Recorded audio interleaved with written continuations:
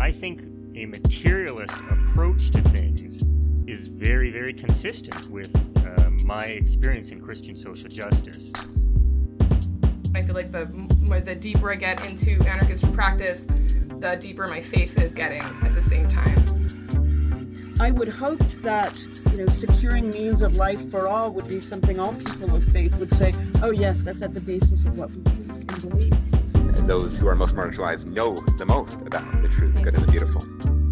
To me, it's less that I think building class solidarity is a bad thing, as much as it seems like if you don't attend to things like anti-Black racism, that's always going to get in the way of building class solidarity, actually. And when you go back, you find that a lot of revolutionary grassroots participatory movements, the precursors to what you could call the barrio assemblies and these grassroots neighborhood organizations, a lot of these were sponsored by the church. What does it mean to say that the Christian tradition is internally contradictory and there are antagonisms there and you're always being faithful to some aspects and betraying other aspects? Welcome to the Magnificast, a podcast about Christianity and leftist politics. I'm Matt Pernico, a host of this podcast, and this week I'm just the host of the podcast this week. That's all I'm saying. That's good. I'm Dean Detloff, and I'm the co-host of the podcast this week. I should have said co-host. I said host like I'm the only person, and that's wrong. No, I think this time around, you're the host and I am the co-host. And I'm hosting. It couldn't be better. That's right. Okay. It's like I'm hosting Saturday Night Live. This is my opening monologue, and the whole bit is here that I didn't know I was the host. So that's cool. Yeah, that's right. It's a real Alec Baldwin kind of night. And Pete Davidson's in the crowd, and he is gonna laugh no matter what happens. Pete's wild for this Marxism stuff. He loves it. Keenan, he's got that into Staten it too. Staten Island working class sensibility. Man, I hope Saturday Night Live never comes back on. I hope it comes back on, but only with Pete Davidson and Kenan Thompson. Yeah, that's true. Kenan Thompson is my fave. I've loved him since all that. Yep. I'll never stop, really. We are not talking about SNL. We're not talking about Kenan, unfortunately. Instead, we're talking about an essay and an idea. I'll start with the idea. That sounds more exciting. We're talking about the idea of solidarity, the very possibility of such a thing. But to do that, we're talking about an essay by David Roediger, who's a really great labor historian and Marxist theorist and anti-racist historian who has a collection of essays called Class, Race, and Marxism. And one of the essays in it is called Making Solidarity Uneasy, Cautions on a Keyword from Black Lives Matter to the Past. It's a really interesting article because it does exactly what it says. It makes solidarity uneasy, but as we'll see, not for that reason unachievable or unimportant. So lots of great nuances in this particular essay. Yeah. Well, since I'm the host, let me just introduce it like this.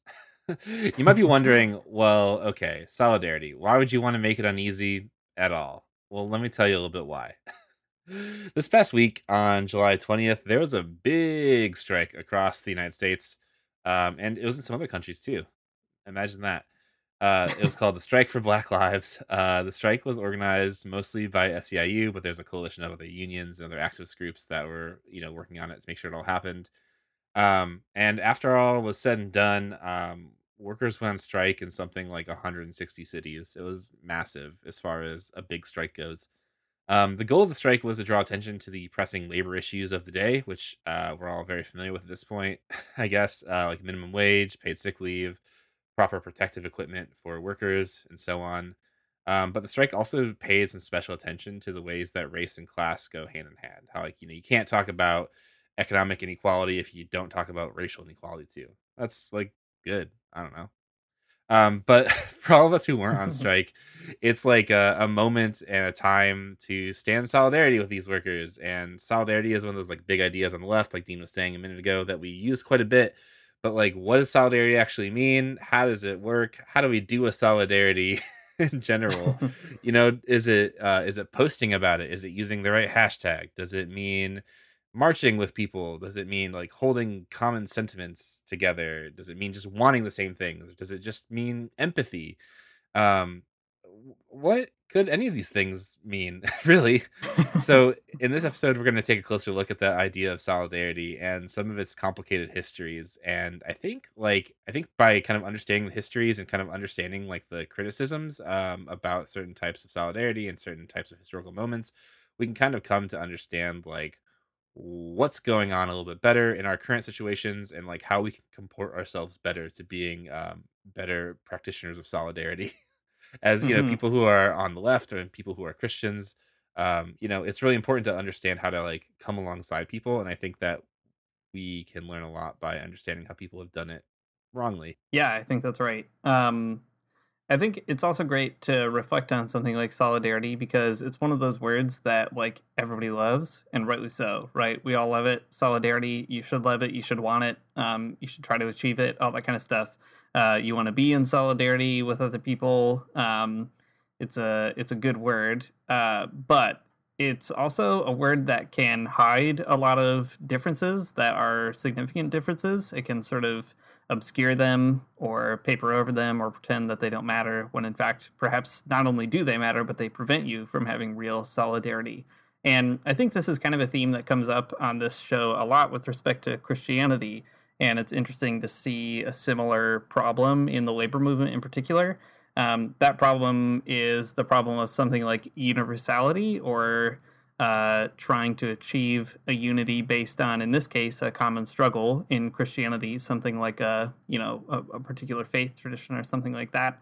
But I think there's a similar way that these kind of aspirations that might seem good, and maybe in many cases, of course, are good, nevertheless can end up creating their own kinds of particularisms that are actually violent, but they sort of hide behind um, ideas of the universal. If you're interested in where we talk about that on the show, we talk about it with Maria Armstrong a few times. Marika Rose also brings our attention to it, and some other people as well. But we've never really done it in the labor movement, I don't think. So I think this will be a good way to maybe draw some connections. So let me start out with a quote from Reutiger, kind of putting this all on the table.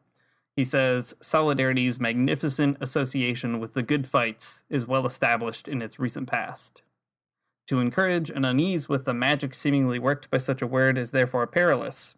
It risks being misheard as defeatism and resignation in the face of division, rather than as an appeal for sober reflection on the difference that differences make, even in how unity is apprehended. Nevertheless, the magnificence of solidarity can hardly be realized if it is tethered to impossible expectations, leaving us coming up forever short of an unexamined ideal." What I love about this approach is that Reutiger isn't saying that you shouldn't have solidarity or shouldn't try to get it, but you shouldn't pretend that getting solidarity is something very easy to do. And if you do that, if you make that mistake, you'll never even get there. You'll never get to the good stuff of solidarity. So just a great reminder that we should be careful as on the left. It's a good reminder. You gotta be reminded of this thing particularly. Um, well, I think that's a good way to start us out. But the next thing that Rudiger does is start bringing up ways that solidarity happens or how it doesn't happen. How like sometimes the connections are sort of unusual, but like when they're made, they're very meaningful. So here's another quote, and we'll talk about maybe a specific example of problem of solidarity in a minute. But okay, here's another quote from Rudiger. Looking as well at the forms of solidarity that emerged after the killing of Mike Brown underscores another dimension of the difficulties involved in arriving at a sober assessment of the phenomenon of solidarity. We confront, that is, not only the question of our own desire, but also perhaps an erratic pattern of ways in which solidarity actually comes and fails to come into the world. In at least two particular areas, Black Palestinian solidarity and Black queer solidarity, the dramatic successes after Ferguson seemed almost simple in their triumphs, a matter of showing up and reaching out and waiting. And yet, other efforts at solidarity, such as trade union solidarity with the victims of white supremacist police violence, solidarity proceeds excruciatingly slowly and not always forward.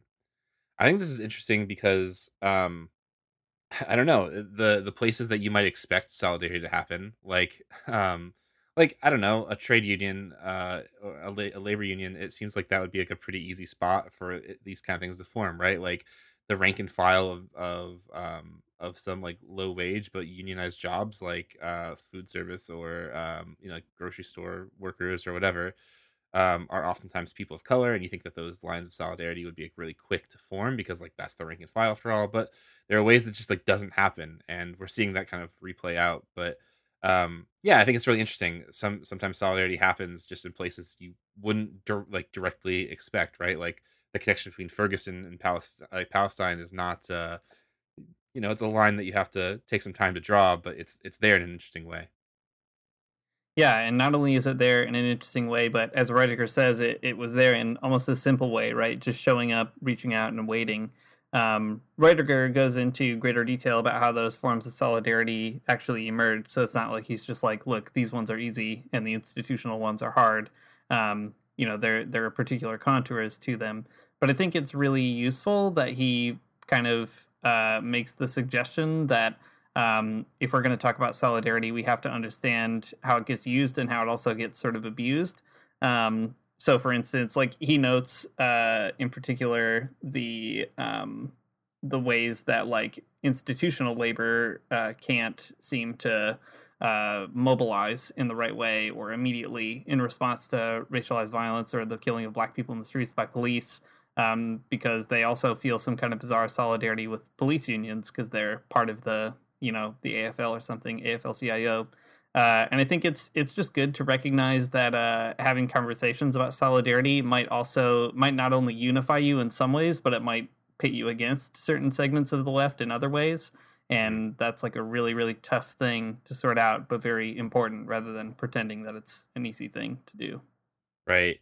Well, here's an example of the complication. So this is written, not right now, in the past, and the example of Mike Brown kind of shows you the date that we're working with here. But um, this is what Rudiger says about labor and cops, and kind of how he outlines the narrative around the institutionalized like labor unions and how this works out, during the first protest in Ferguson, not the most recent ones. Okay, so Rudiger says the heralded statement on Ferguson by the AFL-CIO head Richard Trumka turned out to offer a re-acknowledgement of the position that police unions are labor unions just like any other. As Trumka put it, this is a quote from Richard Trumka, the president of the AFL-CIO, in case you didn't know. The AFL-CIO, by the way, is a big it's like the managing head of like labor unions that kind of knits all these different labor unions together. It's a thing. Okay. Anyways, this is what Richard Trumka says. Leslie McSpadden, Michael Brown's mother, who works at a grocery store, is our sister, an AFL-CIO union member. And Darren Wilson, the officer who killed Mike Brown, is a union member's son. Is a union member too, and he is our brother. Our brother killed our sister's son, and we do not have to wait for the judgment of prosecutors or courts to tell us how terrible this is. That's the quote from Richard Trumka. It's very confusing. And then Rudiger goes on to say, mobilization of membership by the AFL-CIO for demonstrations in solidarity with Mike Brown was unsurprisingly meager. So I guess like what's important to draw out here is that, okay, Richard Trumka, this guy who's the president of all of these labor unions, the AFL-CIO, and he's on the one hand we have this woman who is our union sister, and on the other hand we have this guy who's our union brother, and like this like whole family analogy is so like absolutely bizarre, but like because Trumka like frames it in this way that these are both just workers who these things have happened to, like all we can do is say how terrible it is, and that like prohibits him from doing the work of solidarity. And in response, the AFL-CIO demonstrations weren't exactly great for Mike Brown. And we see the same exact thing playing out right now. The moment I don't know how involved everyone is in the discourse of labor on Twitter or elsewhere on social media, but these conversations have kind of reemerged about police unions. In case you don't know, um, there's a really good article that Kim Kelly. I don't know if you know her. She's a good labor reporter, Hmm. but she has written a lot about police unions lately. Just a ton. She's kind of always on the beat, and I appreciate that about her. She wrote a piece a while back in Teen Vogue, which is cool. And it was called "Police Unions: What to Know and Why They Don't Belong in the Labor Movement." And she kind of the whole thing is like is a really good sort of explainer if you don't know. So go read Teen Vogue. I don't know. Teen Vogue is where all the good radical stuff is these days. So I don't know what to do about that. I don't know how to process that information in my brain, but okay, it's pretty cool. Anyway, so this is what Kim Kelly writes, just kind of like a really quick summarization of like what's going on right now. In a statement that also called for the resignation of Minneapolis Police Union President Bob Kroll, the AFL-CIO, this is the right now, Richard Trumka is still the president, but whatever. The AFL-CIO instead called for the reform of police unions and policing, insisting that the answer was to engage police unions rather than to isolate them. And then she says, meanwhile, smaller locals and member unions have been making their own stances clear and keeping up the pressure. Rank and file members of various unions are brainstorming ways to push their leadership into action. So I guess like the whole reason I want to draw this out though is that it demonstrates the way that sometimes solidarity is like slow but also confused. Hmm. That these places where you think solidarity should be, like labor. I mean, the example we started the show off with, the strike for Black Lives, right? It's about calling out not just uh, economic inequality, but also racial inequality. Like that's an expression of solidarity, but in the larger structure of the labor movement in the United States, this has been like painfully slow, very confusing, and also contradictory, right? Where the AFL-CIO at the very top, those folks will say one thing that, well, they're just workers like anybody else, whatever. All the like at the local levels, smaller unions, local unions, etc., have been way more vocal about trying to get the leadership of the national unions to like oust police from stop representing them basically. And yeah, I don't know, it's a good example of the ways that the labor union works against itself, the way that solidarity can work against itself, the way that these topics become very complicated. Yeah, I mean it's great to point that out, right? It's just put simply, it's the weaponization of solidarity by one kind of institutional arm of the labor movement against the weaponization of solidarity by certain rank and file people in the labor movement. Which is all to say that you don't want to collapse those kind of distinctions in some kind of imaginary, peaceful, higher solidarity where everybody just gets along, right? Like where you have all the big union family comes together for the big family reunion, and everybody feels good about it, like they're all part of the big old labor family. I think it's important to sort of break that kinship analogy and understand that solidarity is something that you earn and sort of strive to achieve and re-earn over time. You can't really like take it for granted just because you're in a movement ostensibly built on solidarity. That's right. Like in the most recent sort of wave of protests around George Floyd and his murder, um, like in Washington D.C., there was this moment where people were kind of upset that the AFL-CIO building in Washington D.C. was like, it got tagged.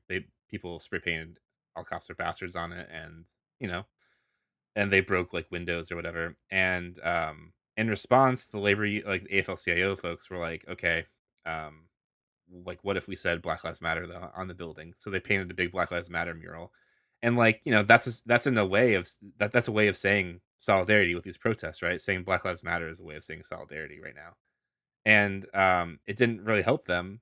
It didn't really help them. It didn't ring true, right? Like just like you were saying, that solidarity like wasn't earned. It was just Hmm. like, just saying it doesn't mean it's true. Showing up for somebody is sometimes it's hard to tell exactly like what showing up for somebody might look like, right? Like it can look like a lot of different things. Like maybe sometimes saying it is like enough, and sometimes you have to do more, or show up in different ways. And I think what's clear is that like boarding up your windows and putting a Black Lives Matter mural on your building is not the same as showing up for people in that moment. So, I mean, the AFL-CIO is trying to, I think, like do what it can in this moment, but I think it is also severely confused in the way it's responding. Yeah. So yeah, all of that to say that like solidarity is complicated, and sometimes just saying it isn't enough. Yeah, that's right. I think this is a great way to also talk about how Christians get stuck on these sorts of problems. I mean, we talked I don't know, maybe it was like a month ago or a couple months ago now about labor and capital and all that kind of stuff, and how Christians just have sometimes a hard time understanding what the what the productive forces are in a society, or like why you would care about them.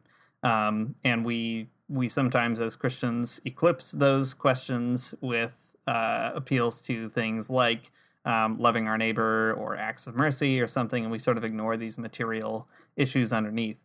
I think solidarity is actually a great example of how that happens a lot, Yeah. because Christians will use that word, right? And one thing that's really fascinating about this essay is Reutiger makes this argument that in some ways Christians didn't invent the word, but they like set a tone for it, which doesn't go away, I don't think. So Reutiger says the origin of the term solidarity and even its usage into the 19th century are surprisingly entwined with impulses that, if not conservative, are seemingly at odds with the left uses of the word so common today. Well into the 19th century, the Catholic Church, not radicals, deployed solidarity most effectively, being better poised to survive repression and more able to combine a critique of bourgeois individualism with a hankering for older pre-industrial regimes of rule, including at times even royalism.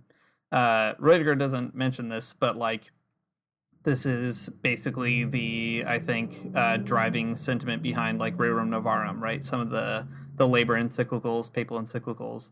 And it's also a certain driving sentiment that's still with us today, right? I think about like, I don't know, Matt, if you've heard of the American Solidarity Party. Does that mean anything to you? No. That's fine. I won't go into it. I should have, when we were thinking about this episode, I should have done more research on it and brought it to you earlier, but it just occurred to me right now in this conversation. It's a political party that is based on in sort of like Catholic social teaching in the United States, and it comes out of certain distributist ideas. You know, it's not totally homogenous, but it's a kind of like Catholic left of center sort of movement. And the fact that it's called the American Solidarity Party, I think, is just such a great illustration of this, because they'll often position themselves against Marxism or communism, right? They go out of their way to say that's not what we're about. What we're really about is building solidarity in this kind of Christian way. And, you know, it's not like they're like totally reducible to Christianity, I guess. I don't know. Maybe they are, maybe they aren't. But in my experience, the only people I ever see talk about it are Christians, which is telling in itself. And in any case, all that to say, it's an interesting example of how the Christian use of the term solidarity has continued till today in a way that is not always bad, right? Like when Dorothy A talks about being in solidarity with the working class, she's not doing that as a Marxist. And like sometimes I wish that she did. But obviously what she achieves with it is still very impressive and good. But nevertheless, solidarity is a term that people can hide behind in order to reproduce anti-communist or anti-proletarian sentiments, not to mention all kinds of ways that people use solidarity to say that they're for something like, let's say, an anti-racist movement in the streets, but in fact, they, you know, don't put up in the way that they should. So all that to say, Christians have, I think, particular reasons to use this word, and Christian leftists have particular reasons to be like suspicious of it in the ways that Reutiger helps us understand. So solidarity has some roots in Christianity and Catholicism, and I think that's always really interesting connection for our show. But I think as the word stands, most of us know it when it, you know, in regards to labor. And Rodier goes on to say a little bit more about how that all happened. So he says, in the second half of the 19th century, the connection between solidarity and labor became firm for the first time at the level of both practice and theory. Ironically, Marxist practice, far more than Karl Marx's theoretical writings, spread the use of solidarity, often in its English rather than its French form, which meant across national boundaries. So there's the term there, not necessarily in Marx himself, but in Marx's praxis. And that's, I guess, pretty interesting. Mm-hmm. But I mean, I think there's a lot to say about Marx and solidarity. There's a lot of ideas that Marx has that kind of like makes glances at what we would know as solidarity, but he says them in different ways because I think the language wasn't quite there for him or something. Mm-hmm. But like Mm-hmm. species being, there's a sense of solidarity there, but also one that kind of covers over difference, you know, the sense Mm-hmm. of like all being human. But there's also other types of solidarity that you get in Marx too, just in his conception of like you know, like the ways that workers can come together to I mean, you know, basically have a revolution. But like, but Marx himself never talks about it so much, or at least not as explicitly as other people do. Hmm. Yeah, it's funny. Rudiger says, I mean, for all you sociology history heads out there, Rudiger says that it's actually like Durkheim more than Marx who Right. takes the time to like sort out what this word means and what it does, all that kind of stuff, which is pretty interesting. But nevertheless, I mean, solidarity obviously goes on to become an important term in the labor movement, regardless of where it comes from. Marx filters it in a way that's pretty interesting, even if not in a super detailed way. But I think what's really key in this essay, and what I think is really fascinating, is that Rudiger is trying to kind of balance out the good with the bad, I guess, or the promise and the peril, maybe is a better way of putting it. That there's a promise being made when someone says solidarity, right? The promise that we are in this together, whether you're a communist or an anarchist or a unionist or whatever it might be, for Marx's time anyway. But at the same time, there are the perils when you start to abstract that in real social movements, by assuming that by saying the word solidarity, it's a sort of magic word, as Rudiger says, that does away with all the difference, which I think is an important thing to just keep on harping on. Okay, thinking through this, Rudiger is a historian. I mean, he's theorizing this, but he also does point us back to history. And I think that we could pull out a few examples. I mean, we've been talking about how solidarity is hard to achieve in maybe a contemporary moment, but Rudiger points us to these earlier moments where there are these illustrative cases of what he's talking about, the challenges of solidarity, or the way that solidarity doesn't get achieved, all that kind of stuff. The contradictions in the labor movement, we might say. Right. Yeah, so he offers a lot of examples. He talks about, like, he has a really interesting reading of the Bacon Rebellion, which if you're into U.S. history, Rudiger has a really neat way of talking about that. Mm-hmm. One that we kind of thought we'd talk about, because it's really fascinating, is the support of the labor movement for what was called the Chinese Exclusion Act. So we'll talk about that in a minute, but there's a quote that kind of sets this up where Rudiger says, "To imagine ourselves in solidarity with social movements of the past challenges us to remember them as presenting both ways forward and ways in which broad solidarities have often been elusive and difficult." So, he's saying as a historian, we should learn from the past, but we should learn from it in a sort of critical way. So Rudiger turns to talk about the Knights of Labor, which were a like fraternal organization that turned out to be kind of a big deal labor union in the 19th century. They are responsible for all the labor slogans that you still hear today, like "an injury to one is an injury for all," or "to all." They had a lot of interesting things too. They the Knights of Labor are really wild because not in addition to like doing strikes and stuff, they also had like choirs and like sports halls. Just like a really interesting kind of phenomenon. Anyway, in spite of all that good stuff that they did do, they also did some very bad stuff, including supporting the Chinese Exclusion Act, which was signed in 1882 that excluded Chinese workers from the U.S., which they supported on the grounds that, I mean, first of all, racist grounds, but also the grounds that they like took away their jobs. Anything you want to say about that example, Matt? Anything that really strikes you about how Rudiger pulls that out?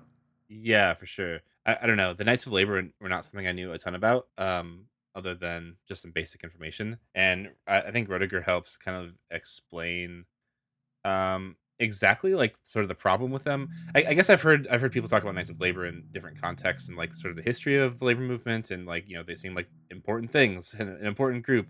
But Rudiger like talks about the Chinese Exclusion Act with regard to the Knights of Labor in a really important way. He says this: "An important part of the labor movement was built not despite a commitment to anti-Chinese racism, but through such a commitment." So I guess what's important about the Knights of Labor and their support of the Chinese Exclusion Act was that it's not just like an accident that they did that. It's something that they did because like that was part of building their movement. Building worker power at that moment, I guess, meant appealing to white supremacist sentiments. And that sucks, I guess, is what we can say about it, right? But like going back to that quote from Rudiger a second ago, I think it kind of fits. That is a moment that we can understand with a lot of criticism, like important criticism. Like that is obviously bad, right? You, you can't really say an injury to one is an injury to all if you don't actually mean all. And Roediger has this interesting thing too that links back to like the Knights of Labor, more like fraternal vibe at the beginning, which, if you say an injury to one is an injury to all in the context of like a fraternal order, it might mean something different than like universal, Yeah. right? Yeah. But just the same, like, I guess this is a good thing to take a look at, that like this is the way that labor like built itself in the United States, and like we still see some of these things kind of play out, right? That there are these like conservative and reactionary elements to labor in certain places that will prize the labor and the value and the dignity of some workers over others, and Hmm. that's not solidarity. That's just being a white supremacist. Yeah, or even like the way that people, certain prominent voices in the labor movement or in like left discourse or whatever, will play off certain demands made by like social movements as being not palatable for like the working class, which is usually the imagination is like the white working class in particular. Oh, yeah. I'm thinking of a particular incident that I won't go into the details of, but not too long ago, a certain podcast said something about how abolition, like prison abolition, is dumb, and how like people don't even know what they're talking about when they say it, and they sort of won't go out of their way to explain it to anybody. And on this particular podcast, it was a really ridiculous thing to hear because, first of all, abolitionists are always explaining stuff all the time. So it's sort of like this person telling on themselves a little bit about being like they don't do their homework. But also the subtext, of course, is like this is a ridiculous kind of demand and one that won't play. But in fact, like, prison abolition is certainly a radical thing to think. But in my experience, especially my experience as a person who talks to other people talking about organizing and all of that, it's not like the craziest thing you could ever tell somebody. No. And there are a lot of people in the working class who are pretty ready to get down with it, right? So all that to say, this kind of problem of maybe privileging one imagined block of the working class over and against other members of the working class, and also over and against other people fighting for justice along anti-racist lines, let's say, is something that's unfortunately very alive and well in pretty prominent voices on the left. Yeah, totally. That's a good example, I think, of how this works out, actually. I understand that you have a historical example as well, Dean. Yeah, that's right. I do have a historical example. So, okay, we talked about, the Chinese Exclusion Act was 1882, and you might have thought, all right, well, hopefully, the labor movement got themselves together after that. Sorry to disappoint you. They super did not. And it comes out in a really, really interesting way in the story of George Washington Woodbey, who we've mentioned a few times on the show. He was a black pastor, Christian pastor, and also a member of the Socialist Party of America. He was the sole black delegate to its conventions in 1904 and 1908, I think. I should probably double check about that. But in any case, 2 conventions. In 1908 in particular, though, he addressed the problem of anti-Chinese labor in particular at the convention, and he was like one of the few voices to speak out against it. So I'll read a little bit of the speech that he gave, which is fascinating for a lot of reasons, but he says this: I'm in favor of throwing the entire world open to the inhabitants of the world. There are no foreigners, and cannot be unless some person comes down from Mars or Jupiter or someplace. So apologies to the Martian labor movement. I stand on the declaration of Thomas Paine when he said, "The world is my country." It would be a curious state of affairs for immigrants or descendants of immigrants from Europe themselves to get control of affairs in this country and then say to the Oriental immigrants that they should not come here. That's his term, of course. So far as making this a mere matter of race, I disagree decidedly with the committee that we need any kind of committee to decide this matter from a scientific standpoint. We know what we think upon the question of race now, as well as we would know 2 years from now or any other time. And what I love about this is Woodbey is standing up for other workers, of course, but he's also doing it on the grounds that, like, the labor movement is just pretending that they don't know how to answer this question. as we just saw from talking about Roediger, 30 years before this, people were staunchly anti-immigrant and anti-Chinese immigrant in particular. And that was a way of building the labor movement, not assuming that was just like an unfortunate addendum or something. And I think it's important to pull examples like this out because it shows that people were actually struggling to build solidarity within those conditions, as horrible as they were. And Woodby is just a fascinating person in the history of labor who obviously embodies all of those things at the intersection of race, labor, and thinking about immigration and other forms of racism besides anti-Black racism in the labor movement. So all that to say, the labor movement didn't figure it out, but not for a long time anyway. And obviously not completely today, but it's great that there are these kind of counterexamples of people like Woodby who are actually trying to make solidarity difficult in important ways. Yeah, Woodby is good. Woodby is goodby is what I'm going to say right now. That's my proclamation. Well, here's another example of solidarity and ways to like I guess understand the history critically and to just not paper over these things. Roediger goes on to give this other kind of interesting example of a sculpture in New York of Frederick Douglass and Susan B. Anthony having tea. It's a great sculpture, but there's some problems that Roediger points out. So he writes, the decades of their collaboration, also commemorated by their names, jointly gracing a spectacular bridge near the sculpture, richly deserve remembering. In an interview, the artist cast his own role in producing the work and its subject matter as exemplifying U.S. democracy at its best. All of that granted, the installation implies an ease in solidarity that the lives of Douglas and Anthony both exemplify and contradict. Their long and fruitful collaborations before and during the Civil War ought to be recalled, but so too should the fact that in the immediate post-war years, when the questions of African American and women's rights emerged with unprecedented intensity, bitter political splits utterly divided the two leaders. To insist that school children who visit the park would benefit from knowing both stories is not to depreciate the plain heroism and the capacity for alliance Anthony and Douglas often displayed. Nevertheless, profound structural differences in the ways in which the African American men and middle class white women experience both misery and the possibilities for redress left them in different and even opposing organizations. To understand the power of those pressures working against solidarity is also a usable part of remembering the past, alerting us to structural differences between forms of domination in the present, and allowing activists to know that not all fallings out of coalition are the result of bad faith. Okay. That's a really cool, a cool history, a cool story, a cool complication to put us at unease with solidarity. That, okay, Frederick Douglass and Susan B. Anthony, kind of known for having these like moments of collaboration, and that's very cool and very good, and we should celebrate that and learn from that whenever we can. But also, like, there were times when they didn't, and they were at odds, and they opposed one another and kind of fell out of favor with one another. And that's also like an important part of the story. Like, it is like maybe it's more depressing or like it's not as cool of a story because it doesn't sort of like highlight the way that these two people like work together or something.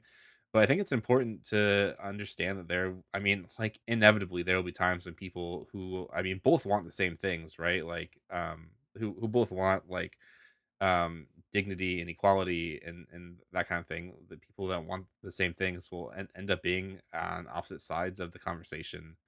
And I think that's also good too, that like, you don't have to pretend that you are in solidarity with other people when you really aren't. Because to do so is a disservice to the movement that you're in and the movement the other person is in. To pretend to have solidarity is bad as well. Mm-hmm. Yeah, I think that's right. And even that note that Roediger says that not all fallings out of a coalition are the result of bad faith, I think is really important, right? That you can have a good faith disagreement about how to strategically achieve something that might push you apart, right? Like Anthony and Douglas disagreed over strategies to get suffrage, right? The question being, should you focus on race or gender or both or whatever?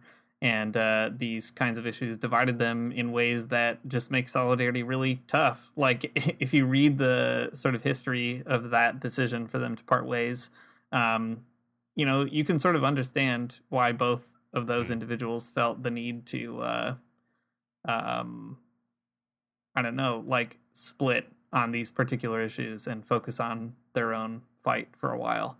And at the same time, you can see that that split also made solidarity between like the struggle for racial justice and the struggle for gendered justice and justice for women in particular very difficult, because if you start playing these two sides off against each other, you reproduce things like sexism or racism within respective movements, and that's what we saw in those movements as well.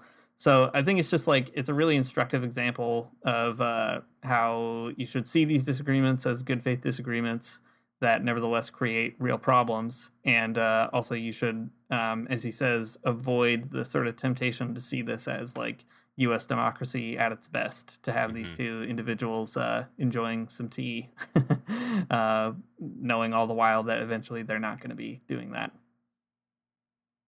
Yeah, I think it's good. It's a good lesson to learn. Well, okay. So here's the thing about critical studies. They can bum you out, right? Solidarity is a great word. Everybody wants it. Some people want to name a whole political party after it. We all want solidarity. But Rudiger is trying to say it's a lot easier said than done. And not only that, if you say it too easily, you will not even do it. It will stop you from doing it. And I don't know, Matt, how do you sort of respond to something like that? Or how does that make you, how do you process that as a person on the left? It's frustrating. I wish it was just as easy as saying it. That would be great.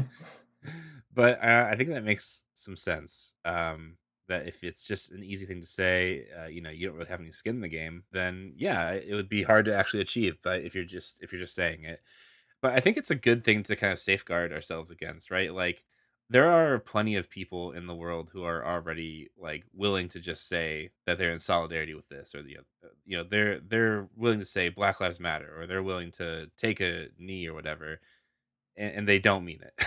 It's done in bad faith. There are too many of those people already. So I think people on the left need to figure out like how to actually express solidarity in some kind of meaningful way, so that it doesn't just fall into sort of like the sea of bad faith corporations saying that they care about Black lives or something. Yeah, I think that's right. And not only that, but even thinking of the ways that people on the left, like we were just saying, sort of privilege imagined constituencies over and against others in ways that are really pervasive. The story I mentioned earlier is one example. You can see a lot of others, I think, when like people on the left get really obsessed with, I don't know, like not alienating white workers over talking about Black issues or something like that. Or people will say things like, you're never going to get like a rural white person to like accept this or that demand unless you frame it in a way that, I don't know, makes like appeals to their most reactionary parts of their nature or something. Or, these kinds of things that sometimes feel more like trolling than actually trying to get anything done. I think one of my biggest like frustrations in the left discourse is people who will say things like racism is real, but at the end of the day, all you have to do is think about class, and that's it. If you just think about class, you can kind of solve all the problems at once. I think what Rudiger does is actually to say that, hey, if you want to build class solidarity, then you better work hard to build solidarity across like racial lines and many others. Otherwise, you're never going to have class solidarity, and you can't do that by pretending that every issue is actually secretly a class issue. Now that I think about it, that is something that Amoria says in the intro to this podcast every single week. So I guess you're familiar with the idea already. But it's a very good point, and one that people should keep talking about, I think.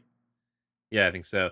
The other thing here too, this is the opposite point that I guess we're trying to make too, is that learning how to disagree is probably a good idea. The left is at this point extremely coalitional, right? Like everything is like someone's weird group working with someone else's weird group, or one campaign working with another campaign or whatever. Like the left is like this weird tapestry of things. I guess that's what I'm trying to say. And like it is super easy just to like flippantly say that we have like solidarity amongst one another, but like I think sometimes there are, I don't know, just like in the example of Frederick Douglass and Susan B. Anthony or whatever, differences in strategy, and I think it's a really good idea to learn how to disagree with one another in ways that are like, this is another loaded term, but comradely. Yeah, sure. You know what I mean? It's really important that solidarity forms, and we want to have the right types of solidarity, and we want to form like the right ways, and not just like say it to say it or whatever. But it's also like it's you don't want to underestimate how important and productive disagreeing can be, and Mm-hmm. not being in solidarity with one another. I guess not. Mm-hmm. Maybe that's the wrong way of thinking about it. But like having a good disagreement that actually like means something rather than just like trying to throw one another under the bus or whatever. Yeah. No, I think that's exactly right. Yeah, I feel too like it's important to see solidarity as something that you achieve, like we said earlier, right? That and sometimes the only way to do that also is being willing to like be honest about your disagreements, such that you Yeah. can sort of hash them out. Because if you pretend they're not there, or you pretend that everybody's actually harmonious, I mean, what a way to destroy any attempt to build any real unity. Hmm. Yeah, exactly. Well, Rodiger has I think, a really good conclusion here. I'll just read it and then we can sort of talk it through as we wrap it up. So he says, warnings against easy optimisms are far from calls for quietism. Instead, they reflect on the extent to which the desire for reassurances that social motion is proceeding in our favor can lead in practice to immobilization, especially when defeats accumulate and hollow victories are extolled. They urge that we realize what are up against and how uneasy the road ahead is bound to be. We ought to be willing to make solidarity uneasy as well, seeking it by owning its difficulties. Hmm. And I think that's just a great way to put it, that you'll only get solidarity if you recognize that it's hard to get. And I think that shouldn't like paralyze you from acting, but on the contrary, it should motivate you to act in such a way that you're, ready to mess up and ready to be told that you're messing up, and receiving those kinds of criticisms or making those kinds of observations, all in the interest of actually building solidarity rather than trying to, I don't know, protect your particular vision of how the left ought to be or something like that. Yeah, I think that's pretty good. I mean, like the historical aspect of it means that you kind of have to become a little bit disenchanted from some of like the romance of some of those really cool labor stories. Or like, like Mm-hmm. Bacon's Rebellion is like I know we didn't talk about it very much, but like it's one of those stories that's like, and this is exactly why uh black workers and white workers should work together against like the ruling class or whatever. But taking that unease demonstrates the way that um it's just like way more complicated, and those stories they don't always they don't always line up with our fantasies of them or our Mm-hmm. interpretations of them or whatever. But I think it's actually helpful to kind of be, I don't know, not cynical, but to be uneasy about them, Mm-hmm. because I don't know. I mean, like to know that other people failed is good because it might let you know that you'll fail too, and that that you could be open to it. You could be open to understanding, but also not maybe not fail in the same way, which would be very positive. To fail in a whole new way would be great. Yeah, right. Yeah, to not repeat those mistakes but make better ones is a good thing. Yeah, I think so. I guess like that's a theme that we keep coming up against on Magnificast. That's like the theme of 2019, the theme of 2020 for sure. Is failing in new ways that might be better. Yeah. But I think that's true of solidarity, right? Like you might end up doing the opposite of solidarity if you don't quite get it right. And I mean that's bad. Obviously, you don't want that to happen, but being like open to that criticism I think is really important, and understanding that like I don't know, it's not like you're gonna get it just right anyways, and like and win everything all at once. So being open to failing is like, I guess, I think the left kind of needs. Yeah, I mean, we didn't spend too much time on the Christian angle this time around, but I think we've criticized there are bad Christian ways to understand solidarity, but I think there's a great line where Herbert McCabe says in the Class Struggle in Christian Love that being a Christian should make you a good comrade. And I think, for those of us that are still in the Christian tradition, like me, and trying my best to figure out how to be a good Christian and make that work for me and make myself work for it or whatever, that kind of line helps me to reflect on things like, all right, what is it about being a Christian that I hope could actually make me feel okay with the uneasiness of solidarity? And I think that that's where you can find maybe some spiritual tools to help you out, right? To allow yourself to be humble in the face of that kind of criticism, allow yourself to be for the other person and your neighbor as a person who you trust and, want to lift up. And like, as the Bible says, insofar as it depends on you, don't be in conflict with anybody within the labor movement. That's the asterisk that Paul forgot to add on in that verse. So I think, it's important to sort of think through how not only does Christianity kind of mess this up, but it can be I hope anyway, some kind of repository of tools and strategies that make you a better comrade, able to deal with the uneasiness of solidarity. There we go. Nailed it. Got that good Christian stuff right at the end.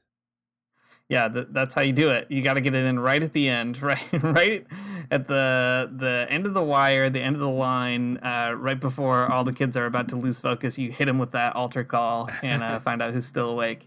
We're all going to be at the altar, crying our eyes out. It's so important. It's Thursday night at camp, and we're doing it. That's a church camp reference, and only if you've been at church camp will you know what Thursday night camp is like. We veered into very dangerous territory, so I think we have to stop it there. That's right. But build solidarity and also know that you're going to mess it up. That's right. Thanks for listening to the Magnificast. This is the part of the episode that's like the end of Saturday Night Live, and everyone's on stage. We're all waving. I got that saxophone. That's right. Jason Sudeikis is here. He was on the show. Wasn't he great? Keenan's giving everyone a hug. It's so good. And can you believe Larry David's out there in the audience? I didn't even see him in the beginning. He's just hiding out there the whole time. Well, if you liked this episode and these Saturday Night Live references, then you can support us on Patreon at patreon.com/themagnificast. You can also leave us an iTunes review, which should be great. We don't get a lot of them these days. They're slowing down. After a few years of doing this podcast, people are giving us less, and you know what? Fine, but you could do it anyways. It'd be really cool. Great. Give us 2. Yeah, that's right. Our intro music is by Amari Armstrong, and our outro music is by The Illogical Spoon. And we'll see you next time. Get up for church in the morning, souls alive. Heaven come to earth and there won't be no church. We'll meet down by the riverside. There we'll swim with all creation. Never get tired, never bored. Don't worry, someday there'll be no dam between us and our Lord.